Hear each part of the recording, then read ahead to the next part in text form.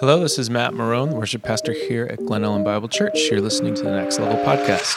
Today, we're going to answer listener questions from Sunday, May 28th, 2023. Hi, I'm Grant Armstrong, the adult ministries pastor here at Glen Ellen Bible Church. Hi, I'm Brendan Dyer, and I serve as the pastoral intern this summer. I'm Brady. I serve as the senior pastor at Glen Ellen Bible Church. Thanks so much for tuning in to the Next Level podcast.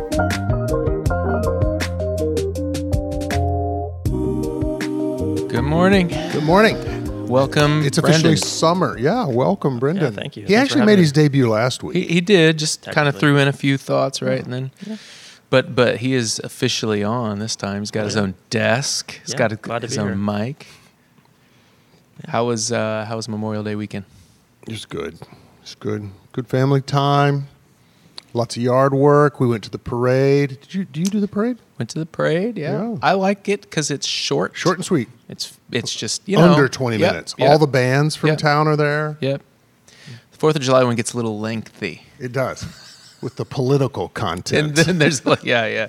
I like just. Sorry, my mic turned off. I like just seeing the kids. I like seeing the bands in the middle school and the It's high awesome. school. Yeah, that's fun. I feel old, though. I didn't recognize anybody in any of the bands. Like, I looked for the Kerensky kids, but Yeah. I didn't spot any. Anyway. That used to be my least favorite thing to be part of in the summer. You were in the band? I was in band, kind of. My parents required us to do an instrument. Yeah. So, What was your instrument? Tuba? no, I wish. I picked the clarinet. I don't know. So I didn't seem very cool, so I switched to bass clarinet and saxophone. But marching with a bass clarinet, difficult. I was not very good because I never practiced. So I'd literally just walk holding it. I mean, trying to play one of those things while you're walking, they're huge. I would pay money to see you back then. Sounds hilarious. It was awful. So the relief for me, my freshman, sophomore years, I played football. And so I didn't have to do any marching band stuff because I absolutely hated that. And then in the band room, I just would sit in the chair and pretend to play. So how tall are you? 6'4". And when did you reach 6'4"? What age? Oh, I don't know, probably college. Oh, really? Yeah, I mean, I was tall in high school, but I grew a bunch in college as well. I was probably 6 foot in high school. That's what I was aiming. What position did you play in football? Wide receiver and defensive back. Yeah, sure. Yeah. So it relieved me from having to do that. And then, You grew 4 inches in college? Yeah. No. Really? yeah, I grew a ton. And then my junior and senior year, I played piano instead. So I didn't have to do any of that band stuff. I couldn't stand the band thing and performing. So I always am relieved to not be in the summer marching band. You're wearing those outfits and it's so hot. Oh, man, it and looks brutal. Yeah. It does. Yeah. people take it so seriously. I love seeing the old veterans in Yeah. the parade. Yeah. I love standing and clapping and cheering them on and just Yeah. appreciate that. Yeah. So, service recap. How was You tell How us. was GBC? You were up there. No, we were up at Poplar. I thought it was great. People sang loud. Yeah. It looked really full, Matt, from the video. You draw a crowd, Matt. Yeah, right. Well, my dad was there. That was cool. My Yeah. dad was in town, and that was fun. There were several GEBC Yeah. families there. I got texts from folks that said you did really Yeah. well, and I enjoyed listening to you Oh, preach good. online. And Praise God. yeah. Yeah, I loved watching. I mean, maybe it was families of the musicians and stuff too, but it was loud. Yeah, we had John Graham served on bass. Yeah. And he played bass. So It his was family was Celine, there. Celine was up, so Thor was there. So Yeah. there were It some. adds- Yeah, yeah. But it was cool. And in that room, 2 or 3 new families make a difference. It does. That's why we're trying to recruit a core team. yeah. So how was it? How was it here? It was good. I did excellently. Hot fire. It was good. Yeah, it was fun to sing together as a church, and I enjoyed the passage, and so. Yeah, I did. I think I texted you yesterday or the day before. Like, I'd enjoy delivering a message of hope to people. Yeah. I just enjoy that message, maybe more so than a Judgment? lot. What's that? I said hope more so than a judgment passage. Which Grant seems to always get. You have a good passage this week, Grant. I do. It's really exciting. I'm looking forward to preaching. I told Grant preached a summary of 12 chapters about 3 weeks ago. And I said to Grant on the Monday after, I said, that's the hardest assignment preaching you will ever have. I sure hope so. That was heavy lifting. Brendan, if you could choose anything to preach on, thematically, what would you? Thematically, yeah. I What do you think think? general sense of hope. I think my favorite passage from Isaiah, I wrote a paper on it in college, Isaiah 43. Yeah. I really love the center of that passage where it says, I love you. I think that's the only spot in the Bible where like the Lord actually writes down the 3 words, I love you. So I would love to, if we could preach on that, I would love to do that. Yeah. What are you doing Sunday? Yeah, you can take my spot, man. It's totally fine. You've got Isaiah 53 this weekend? Yes, I do. Yeah, awesome. It's considered the pinnacle of Old Testament prophecy. It's awesome. Yeah, it's just full of Jesus. And it's good. What, are you at Poplar this week? No, I'm You're here. here at Hillside. Okay. Nice. Yep. I'll tell a little story on Brendan just in review of Sunday. So I came in and was roaming around in the Welcome Center, and we have a group of ladies who are full of years and wisdom, who show up on Sunday mornings early. Like, let's see, service starts at 9. They're in the building by 8:30, 8:40. Oh, and that would be late for them. Okay, They're here real early. Like as soon as the coffee is poured, they're drinking it. right. So and there's 6 or so of them, and they gather in Rathbun. They catch up. They laugh. It's a lot of fun. Anyway, I turned the corner out of the Welcome Center into Rathbun Hall, and Brendan sitting in the middle of them. It was awesome. It's good work. It's cool. As a pastoral intern, it'd be easy to hang out on the margins. And they're so friendly, so warm. I'm sure it was easy, but Yeah, it was a lot of fun. They were talking about shoes, so I love shoes myself. So I thought, why not join the conversation? so many jokes, so little time. All right, let's that's good. Let's get into some questions. All right, first up, Happy Memorial Day. Hadn't thought about there being a scriptural defense of being a soldier. What would you say to those who raise the historic abuses of power by the armies generally and the American Army specifically as a support for pacifism? Yeah, so when we talk about pacifism, we want to talk about an individual. We want to distinguish between an individual ethic and a group ethic.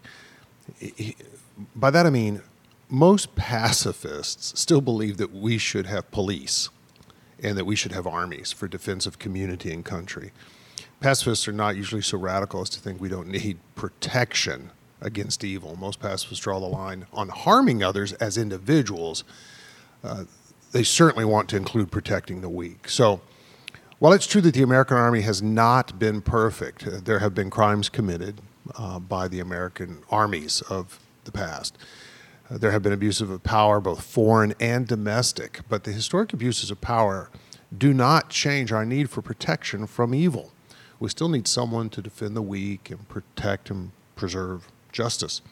In Romans 13 details that governing authorities, in verse 4 it says, God's servants. Governing authorities are God's servants, agents of wrath, to bring punishment on wrongdoers. And it goes on, if you do evil, you should fear the sword, is the point of Romans 13. We should submit to governing authorities and submit in being moral. Frankly, what we need, I think, is more Christian soldiers. We need soldiers that understand the biblical call to preserve justice and soldiers that want to reflect the character of God. Jesus actually commended a Roman centurion for his faith. And so we see Jesus lauding, praising this Roman centurion for having faith. And he doesn't say to him, hey, you need to stop being a soldier. You've got so much faith. Why are you bothering being a soldier? He actually encourages him. He says, I've never seen faith like this in all of Israel. So an integrous, moral soldier full of the Holy Spirit would be a real blessing, police as well. We should remember, love of country is a good thing. Just because we love God above all else does not mean we don't love any other things. We are citizens of heaven for sure, and first and foremost, but we're also citizens of America, and as God's people, we should be excellent citizens. the best possible citizens we can be. And soldiers can certainly serve the citizenry well and be excellent citizens. The real difficulty comes in soldiering when you're given an unethical order. That's the difficulty. Or a policeman who is directed in that way. I mean, there's obviously lots of nuance in the conversation, and you can kind of go on for a long time. But I'll often think about, a peaceful state of being is the eternal state we'll be in. So it's the ideal we'll eventually get to. But we do live in a broken world right now. So to act as if it's all at peace, to not be a soldier or to not defend somebody actually can neglect the calling that God's given us, right? To stand up for those who might not be able to stand up for themselves. So, yeah, conceptually, I think while I love the idea of peace and I think violence, sometimes we get there too quickly. So it should still be, even as a group, I would like for it to be a decision later on down the road, not the first response. Absolutely. But to keep it as an available response actually is caring for many, many people, as hard as that can be. That said, right, there's all kinds of poor motives and potentially in government use of soldiers and armies and that type of thing. But as a concept, I think at least the soldiering and being a soldier has some real validity to it, and especially that idea, as you're saying, having soldiers who are thinking in a Christ-like manner and trying to uphold the values of the kingdom of God in the midst of what is certainly a very, very hard situation with lots of evil probably predominant. Yeah. Anybody else? Good. All right. Next one. You talked about the Mosaic covenant and the Abrahamic covenant in the Old Testament. This must be for you, Matt. This must be for me. Yeah. Yep. Sorry to interrupt. Go ahead. Oh, you're good. What impact do these covenants have on believers living after the New Testament? So I spent a little bit of time before I went into the sermon just talking about contexts. And so basically what I said was our sandbox that we're playing in today is, and gave some context of Isaiah 40, that it's broken into 2 books with 2 major themes. And then the playground that the sandbox is in is the Abrahamic covenant and the Mosaic covenant. Explain what those were, what the differences were. And I found that helpful, I should say. Oh, good. It was an excellent review. Yeah, your whole intro there, I know this is kind of off the topic, but your whole intro and kind of explaining stuff was really, really helpful to center or place specifically what you were talking about in the broader context of both Isaiah and Scripture in general. I remember being 27 and sitting in church service for the first time and being in the Old Testament and just being like, wait. What is going on? What? I remember being 35 and sitting. I know, and more recently too, but just I had in mind just people newer to the faith, and just like, addressed. Biblical illiteracy is at a point where I think those reviews of some of the most basic elements lay that foundation is really, really helpful. Yeah, I mean, we talk about a lot of this stuff every day, whether it's a podcast or just bouncing off ideas or sermon prep or whatever, and it's easy to forget. It's easy to just forget that, this isn't just... I remember I spent a little bit of time on this too, talking about the difference between Israel, Judah, Jerusalem, Israel. It's confusing. Yeah. It's confusing. It's like, wait a minute, now you're calling them Judah. Yeah. But wait a minute, but aren't they Israelites? But wait a minute, then there's 2 kingdoms and one is Israel, so does that mean... It's just... there's a lot there. It can get really clumsy if someone doesn't lay it out for you. Yeah. So anyway, we did that. And so this question is, what impact did those covenants have on believers living after the New Testament? Go for it. Okay, cool. If you're asking, how does this affect me today? The Mosaic covenant for me serves as a reminder that God's standard of righteous living is above any bar that any human or nation can achieve on their own. The Abrahamic covenant serves as a reminder that not only does God desire a relationship with us, he's willing to make a way possible for this to happen, knowing that if it were to rely upon us, even just 1%, we would fail. So it helps me reflect on the heart of God, his compassion, his supremacy, his intelligence, all of that. Both of these covenants strengthen my faith as I think about them. And then, of course, the Abrahamic covenant gives me hope and certainty that God is still at work to bless the nations, and that those I'm praying for can come to a saving faith in Jesus. He's still at work, and his word is eternal. We should say to the listener out there that if you want to go hear Matt's sermon, you can dial it up on YouTube. Just search Poplar Creek Church, and it's there in the Poplar Creek Church channel. So you could get the background if this is all new to you. Abrahamic Mosaic covenants. Yep. How does that play out for you guys? Yeah, so the Abrahamic covenant is, it's a blessing to bless all the people of the world through Abraham's seed. That's being fulfilled in Jesus Christ, praise God. So all those who are in Christ are part of Abraham's family. They're being included. Paul writes in Romans that it's like grafting a branch into a tree. The tree would be Israel. And so as Gentiles, we're being added in through faith in Christ to the promise that was given to Abraham. The Mosaic covenant is a little trickier. And like you said, it's God condescended on Mount Sinai, spoke with Moses, and gave him the law. Beautiful. Yep. In fact, we should take the opportunity here to say that Pentecost was Sunday. Again, God condescended and wrote his law on our heart. Those two. So if you're following Christ, the Spirit's with you, and the law of God is on your heart. And the biblical narrative is beautiful when you see how the covenants are being worked out and how God's caring for his people and saving folks apart from anything that they do. So you say, tangibly, when you go into the Old Testament and you read the law, first thing I do is I look to see how or if this law was interpreted in the New Testament. Did Christ handle this law? Did Paul address this law? So that I can know how to navigate it as a 21st century Gentile believer. And then, because we always fall short, our flesh can't live out the law. We can't keep the law perfectly, which is not an excuse to continue in ungodliness or unrighteousness. I'm asking the Spirit to do the work to care for me and work this out.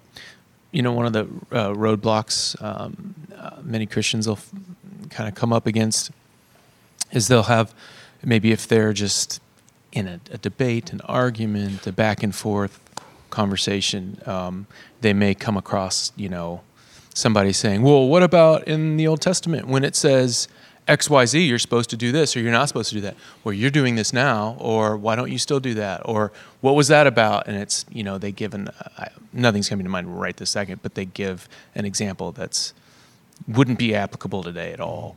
How do you guys respond to things like that? How would you, Well, let's give an example. You blended your clothes cloth. Oh, so, so you've used two different types of fabric. Yeah. Which was anathema in the Old Testament, to blend different types of wool with cotton and that. So the reason many of these laws looked forward to are imaged, gave tangible demonstration of the separateness of Israel and the purity or the holiness of Israel. And so the purity of Israel, holiness means to be set apart. So not blending your threads, your cloth, I'm searching for words here, but was a reminder that there's to be no blending or incorporating in the broader world of the people of God with the things that are evil. Not that particular threads are evil, but blending with the world. In fact, there's an interesting question that comes up in a minute, how easy it is to love the things of the world and we're to be holy and drawn apart. So the law was to remind, but today we don't think about that law. We, dress ourselves and try to remain modest. That's the calling, but but the call to holiness has not gone away. So what you do in the Old Testament is you look for how to live out the purpose of the law. Yeah. Not simply keep each element. And these were, so here we want to divide between, there are different types of laws in the Old Testament. There was ceremonial law, in which bulls and goats and rams and doves would lose their lives and blood would be offered. Clearly we're not doing that. Christ was the last sacrifice. Yeah. There's the civil law, which had to do with things like how the clothing laws and how we relate to each other to a degree, or how we maintain our society. And then there's the criminal law, or the covenant law, like do not murder, do not steal. So the Ten Commandments still stand. Yeah. But the particularities of the societal codes of not blending claws have faded away. Yeah. I like how you worded that to find the purpose of the law, to see how it's applicable today. Because Jesus talked a lot about it, and he got attacked. Hand washing was constant, and Jesus didn't wash his hands, and neither did in the ceremonial way. Yeah. It's interesting, because in some laws, Jesus, he was attacked, and his disciples were attacked for working on the Sabbath or for whatever, and Jesus kind of blows it up, But at the same time, Jesus takes other laws and says, "You're not hardcore enough," right? Like you've heard it said, "Do not commit adultery." I tell you, anyone who even looks lustfully, has committed adultery in their heart. So he does functionally raise the bar, particularly on the Ten Commandments. Yes. Yeah, absolutely. And there's also like a section of thought where the Old Testament law, if it's not, when it's repeated in the New Testament, that's what's equated for us today. And so we must follow those things, everything that he has reiterated, like in the Beatitudes, or even in the Sermon on the Mount. In general, he's writing the law on our hearts. That's like he's taking the office of Moses and doing that for us, telling us how to live the moral law out today. And so I think Christ is our example. He does fulfill the civil law and the ceremonial law in his own, the way he acts, his perfect life, but also in the way he's a sacrificial death. He is our sacrificial lamb that we no longer need anymore. And so, but he does reapply the moral law on our hearts today, and I think that's important for us to understand. Yeah, that was good. All right, let's go to the next one. What would you say if I were to tell you that as a Christian, I don't feel an acute need for God's comfort? Am I missing something? This would depend on context for me, someone's life, right? Yeah. It depends. It's somebody really, actually mentioned this question to me as I came down out of the pulpit, saying, "Hey, great sermon. What would you say to me? I feel like I'm good. Like I'm." Here, this is a little bit of an aside, but something I love about our church and pastoral ministry in general is that answer could go a million different ways. And if you don't know the person you're talking to, it's really hard to give them a proper response. And the relational nature, even kind of what you're mentioning with Brendan going in and talking to people in the gym, getting to know people on an individual level allows for the appropriate response. It does, and it is a beautiful part of the church, this church in our particular size. The room in which we gather for worship and our facility allows for connectedness in a way that some churches don't. But so we try to play up that strength. All right, so here's what I said to the person that came forward and asked. I said, it may mean that you're unaware of your sinfulness. You may just be completely unaware. You may be cut off from your emotions. In other words, you may not feel uncomfortable or disquieted about your sin, so that you don't realize you're at odds with God. And you need to do some work to get in touch with your own feelings. There was a season in my life where I realized that I knew a very small range of feelings. And I had to work really hard with a counselor to get a grander breadth of emotional acumen. But while it's certainly true that some are more emotional than others, in other words, some feel more feelings, more easily and more often than others as a function of their wiring. The truth is that we all sin daily and are in need of God's care, His comfort daily. The knowledge of our sin will produce what the Bible describes as a godly sorrow if we're connected to God. So I asked him, I said to this person that I know pretty well, I said, well, maybe you're repenting regularly so that this morning you're in a good spot. And he went on to say, yeah, I think I have a rhythm in life. And he described a rhythm in life on how he's with the Lord, in the presence of the Lord daily. As he was reflecting, he says, I think I might feel at ease this morning because I've carved out this rhythm, even going so far as he doesn't start his public day, access to the public nature of his job until 10 a.m. He'd rather work later in the evening, and I get texts and emails from him till all hours of the night, but he'd rather work later in the evening, but in the morning he starts his day with the Lord. And I said, well, it could be that rhythm has set you up to keep a very short account with the Lord so that you're doing daily business with the Lord and frankly, receiving His comfort regularly. I think this does segue or dovetail, maybe is a better word, with the previous question, even in part, like you said, depending on where someone's at. This is the purpose of the law, right? So as we read it and we reflect on it, we get to see where are ways that I'm not measuring up to what God's standard is, because I can be really maybe more gracious with myself. Self-deceived. Yeah, exactly. Yes, I can deceive myself of like, it's not really that bad, or this thing is okay.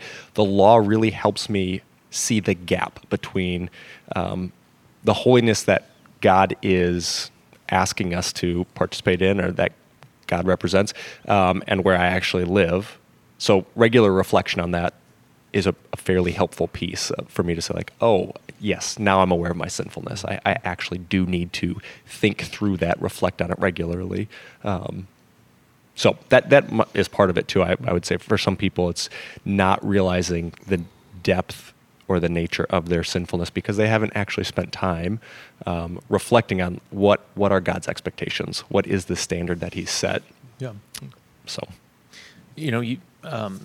the context right now seems to be more in your sinfulness, needing comfort. The context I was mostly in was like suffering, comfort from pain, from suffering, from that kind of stuff. So I took the question as like from that perspective. He's in a physically healthy season. Right, which, like I would just have questions about that. Like to me, like there could be a couple possibilities. Like maybe you haven't suffered much in your life. That could be true. Well, I also want to know, the word acute is in the question. So if I don't feel an acute need for comfort, does that mean that you do feel the need for comfort, but it's not as great as other people? That's fine. Mm-hmm. We all have different.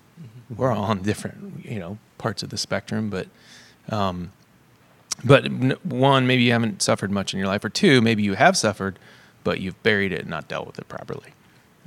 So I can speak to it in my case, especially as a guy, and we do this for many, many years, a couple decades. I just kind of buried my parents' divorce because it's so commonplace that I had convinced myself that like this isn't any kind of big deal because it happens to over half of our country. So, so stop whining. Exactly. Like then it shouldn't be a big deal. And so it wasn't until my early 40s where, all of that through counseling kind of got unearthed and brought back up. And there was some things there. There was a lot of stuff there that I needed to sift through and get emotionally connected with instead of disconnected with, and work through it. And it was a really good process.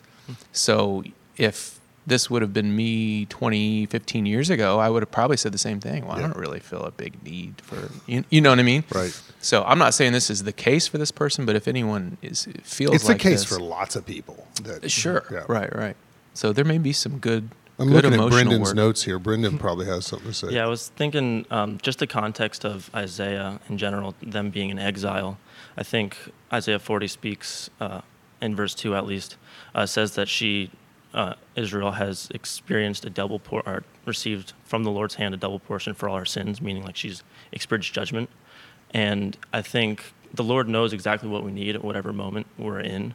And so when the Lord's giving at least his people comfort during this time.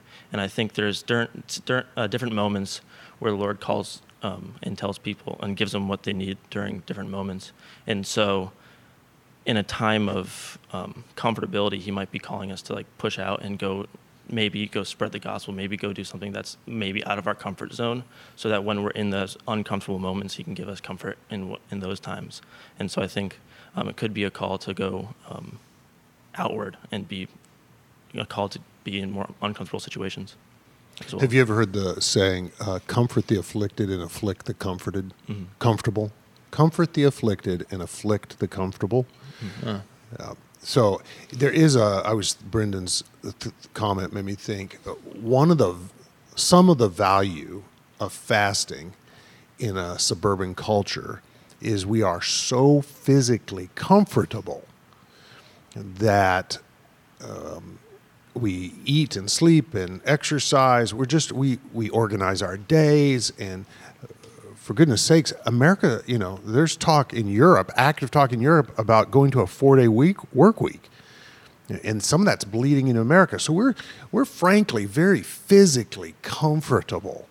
One of the values of spiritual disciplines, particularly disciplines like fasting, which Brendan's comment made me think of, was we afflict ourselves as comfortable people, we give ourselves the affliction, self-denial, going without. And when we do that, the character traits that need to be addressed by the Lord bubble to the surface. So I liked what Brendan had to say about maybe we need to put ourselves in some risky or uncomfortable situations, evangelism being one of that can take us out of our comfort zone. Sure. And I don't think when God's offering comfort, I mean, certainly every good gift is from God. So all the things that make us comfortable, gifts from God. But and you pointed this out in your sermon, Kelly, when we're reading about God's comfort, I don't often think of it as someone praying to God so that they can be more comfortable in life, right? I don't think that's God's highest aim for us. And even the fasting piece is one of the ways that I perceive it is it helps me have an awareness of what is missing, grieving what is lost. And so even Matt's idea of divorce, right? That conversation is, I'm looking for God's comfort in the places I'm grieving the result of sin, whether it's my own sin or someone else's sin, however it's played out in the world. My heart is saddened by those things. And so that's where I need God's comfort so that it doesn't weigh me down every day to remember, there is a hope for the future and that these things will be restored. But I'm trying to stay very aware of what is missing in this current reality that will not be missing in God's kingdom as it's fully expressed. I also think the wording of Isaiah, the comfort there is also an imperative to like go comfort other people. Mm-hmm. And so it's not just, oh Lord, what are you giving me? But it's also, how can I comfort others? And when we see others who are in distress, we can offer the comfort of the Lord because we have that faith. Yeah, and Paul picks up on that in 2 Corinthians. He says he's the God of all comfort. He comforts us so that, is 2 Corinthians chapter 1, so that we can comfort others with the comfort we receive. That's good. I'm comforted in hearing about this 4-day work week. Kelly, can you speak into, is there any chatter in the elder board? Even if America culturally moves towards a 4-day work week, I would say to Christians, be really careful. Gosh, yeah. Because God only gives us 1 day off a week. I'll go so far as to say it's not good for our souls not to work. Yeah. It could be a ruse. Is that the right word? Could be a subtle, it's very dangerous. It's very dangerous. Yeah. To loaf around, do nothing. Giving ourselves to pleasure more often. Yeah. Comes with a lot of danger, risk. Yeah. Yeah. Yeah, because It's probably a balance of work as well. So like when growing up, my dad worked 3 days in a row, 12-hour shifts or Right. some He packed crazy it thing in, like right. that. Nurses do that today. And yeah. right. And so then it's like, well, Firemen do it. You have 3 days off a week, but Right. you Yeah, know, 4 days on, it's like 3 a block off. schedule. Right. It's a block Yeah. schedule. I'm just Yeah. the way that a 4-day That's not what they're talking about. No, the way that a right? 4-day work week is being talked about, and I get it, productivity may be increased with the 4-day work week at the place of work. You would just encourage people to continue working in some way in their productive manners. hours outside of the workplace. Yeah. So When- don't take Friday, Saturday, and Sunday to just lay on the couch. Far too many, and I'll speak for the culture I know, in the suburban American culture, far too many are living for vacation. That's not a life. And far too many are living for retirement. That's not a life. So we need to, I speak to my kids about, you have gifts, you have a calling, and which means you're to be serving the Lord in a particular area. We need to identify our gifts and find our calling, and then begin serving the Lord in that area. There's purposefulness in that. Yeah. Hey, Glen Ellen Bible Church, I wanted to invite you to an informational meeting this Sunday morning, 10:30 a.m., June 4th. Love to have you out to hear the details on being a part of a core team. We're asking 30 families this fall to go to worship at Poplar Creek beginning August 27th, ending December 31st. By simply attending, being warm and friendly and singing passionately, you can make a momentum difference in helping Poplar Creek attract and retain new worshipers. Poplar Creek has one Sunday morning service at 10:30 a.m. and about 65 in attendance weekly. We praise God for that and those in attendance, and God's doing good things there at Poplar Creek. But by attending, you'll help fill out the worship center and add momentum to the worship effort.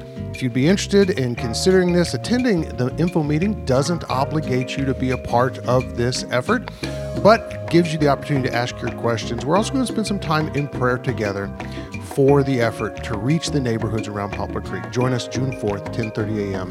in the upstairs conference room. Next one, it's interesting to think about the comfort that the world provides. For example, wealth, pleasure, power. I find these things satisfying to a level. How do I battle their lure? AKA vacation, retirement.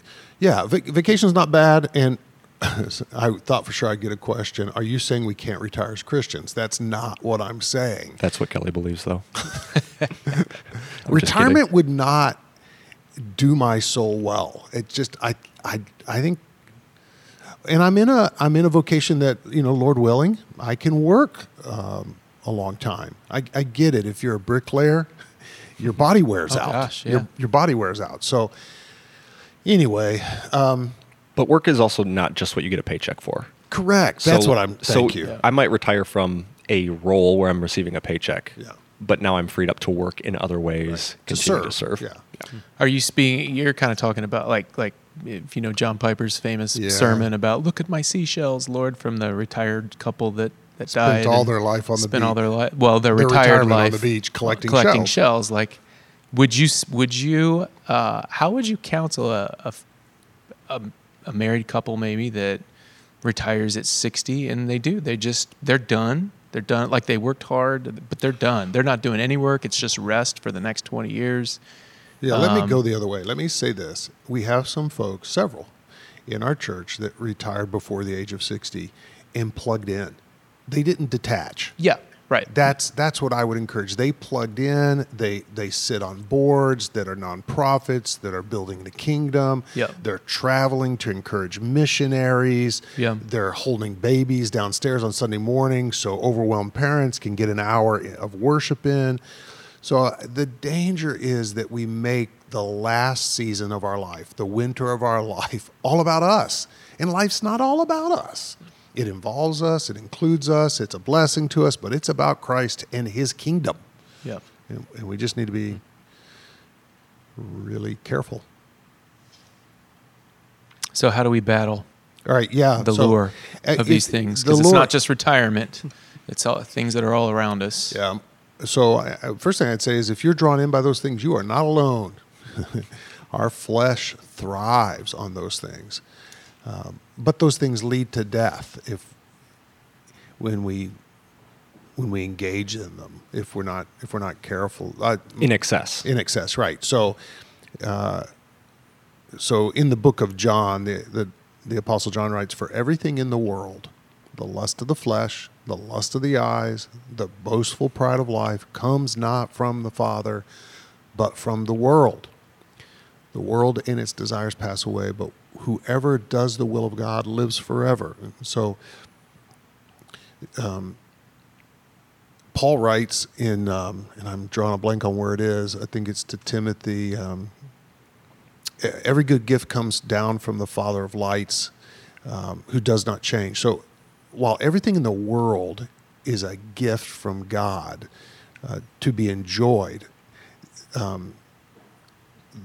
the ethos of the world, the culture of sin in the world, perverts the good gifts of God, turning them into the lust of the flesh, the lust of the eyes, that is a consumptive desire, and it makes it about me, a boastful pride. So while the experience of life and being in the world is meant to be a blessing, the collective sin of the world corrupts and perverts the gifts of God.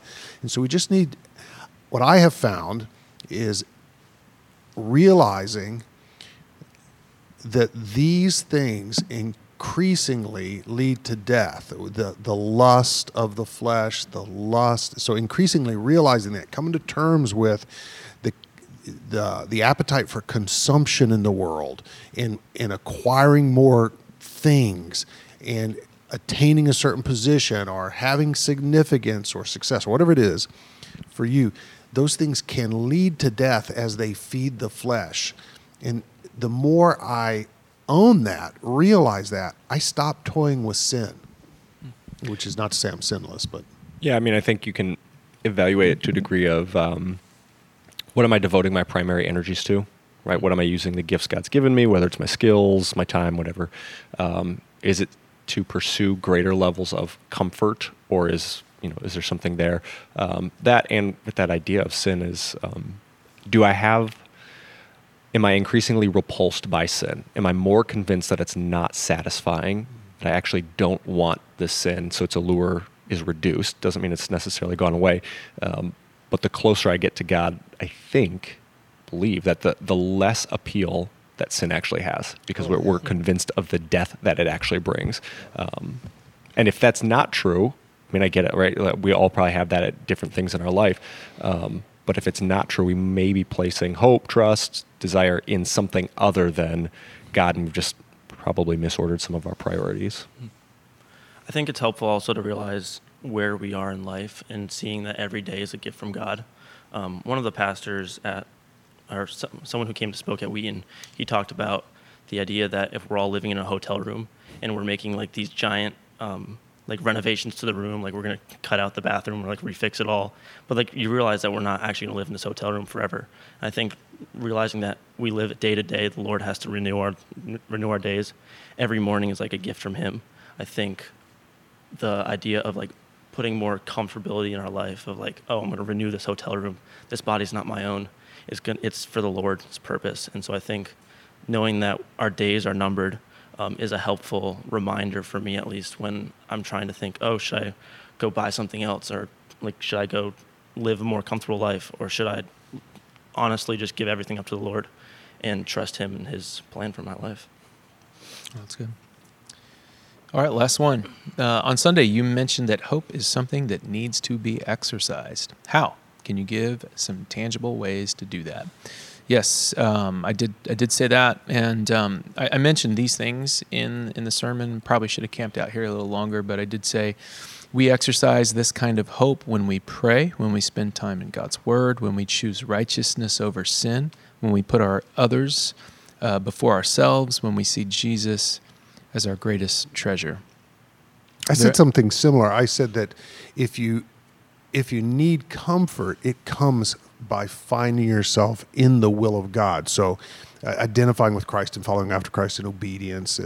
I closed with a passage on how comfort comes to us as we're embracing the sufferings of Christ. Oh, yeah.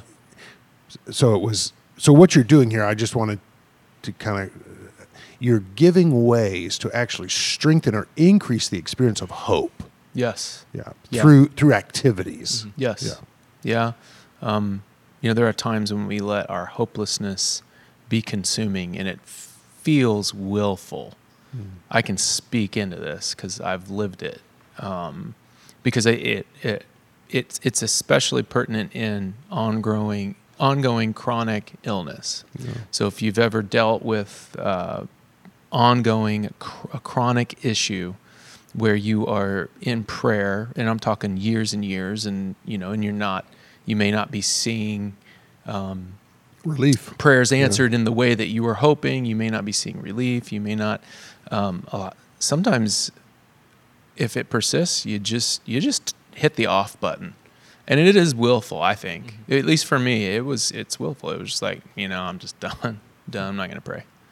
Not going to. What's the point? Like, you start to go down that road, but you're doing it willfully. Like, and so I would encourage folks who experience that to recognize when you start to open that door and go down that path, and to cut it off. Just to turn and go the other direction. It starts with prayer. Yeah, I think one of the other pieces there, and one of the reasons we say living this Christian life is so important in community, is that idea. Step one, at least for me, has often been to confess the reality of it, right? The reality of I'm sad, or this is missing, or I'm suffering. Because if I just keep it in myself and try to pretend like, it's all good, everything, it's much easier to go to that place of numbing or just turning off the hope switch because I'm not actually telling people what is true. And the longer that I deny what is true, the further and further I get from getting to live in that comfort of God. So for me, at least, it's been step one has often been inviting other people into. Yeah. And you know what? What's going on. In my experience, I am less likely to go down that road on a Sunday after church. I'm less likely to go. So the discipline of getting to church just yields hope. Yes, being in the comfort of God's people, hearing people praise, singing worship songs, hearing the word it's encouraging. It's harder for me to go down that road on a Sunday. On a Wednesday, it's a little easier. On a Thursday, it's even easier. I think it can also be more than just Sunday mornings as well, because I think the art of storytelling is really helpful. Hearing people's stories of just how they've themselves come to faith, or even just how they've seen God work in their own lives. Small groups are definitely helpful for that, for me at least. And I think when I hear how the Lord has answered other people's prayers, it makes me think, he might be able to answer my prayers too, and it increases my faith. And that's been a big blessing and help on my own life as well. So that's good. Plug for community. Absolutely.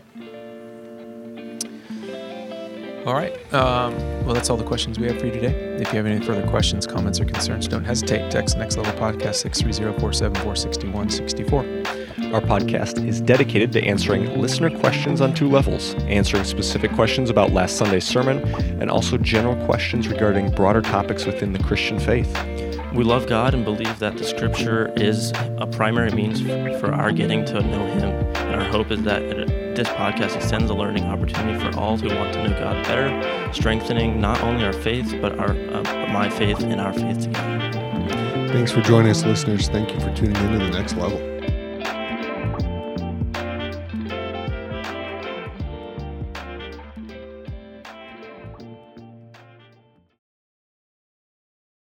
Boom! Prophecy.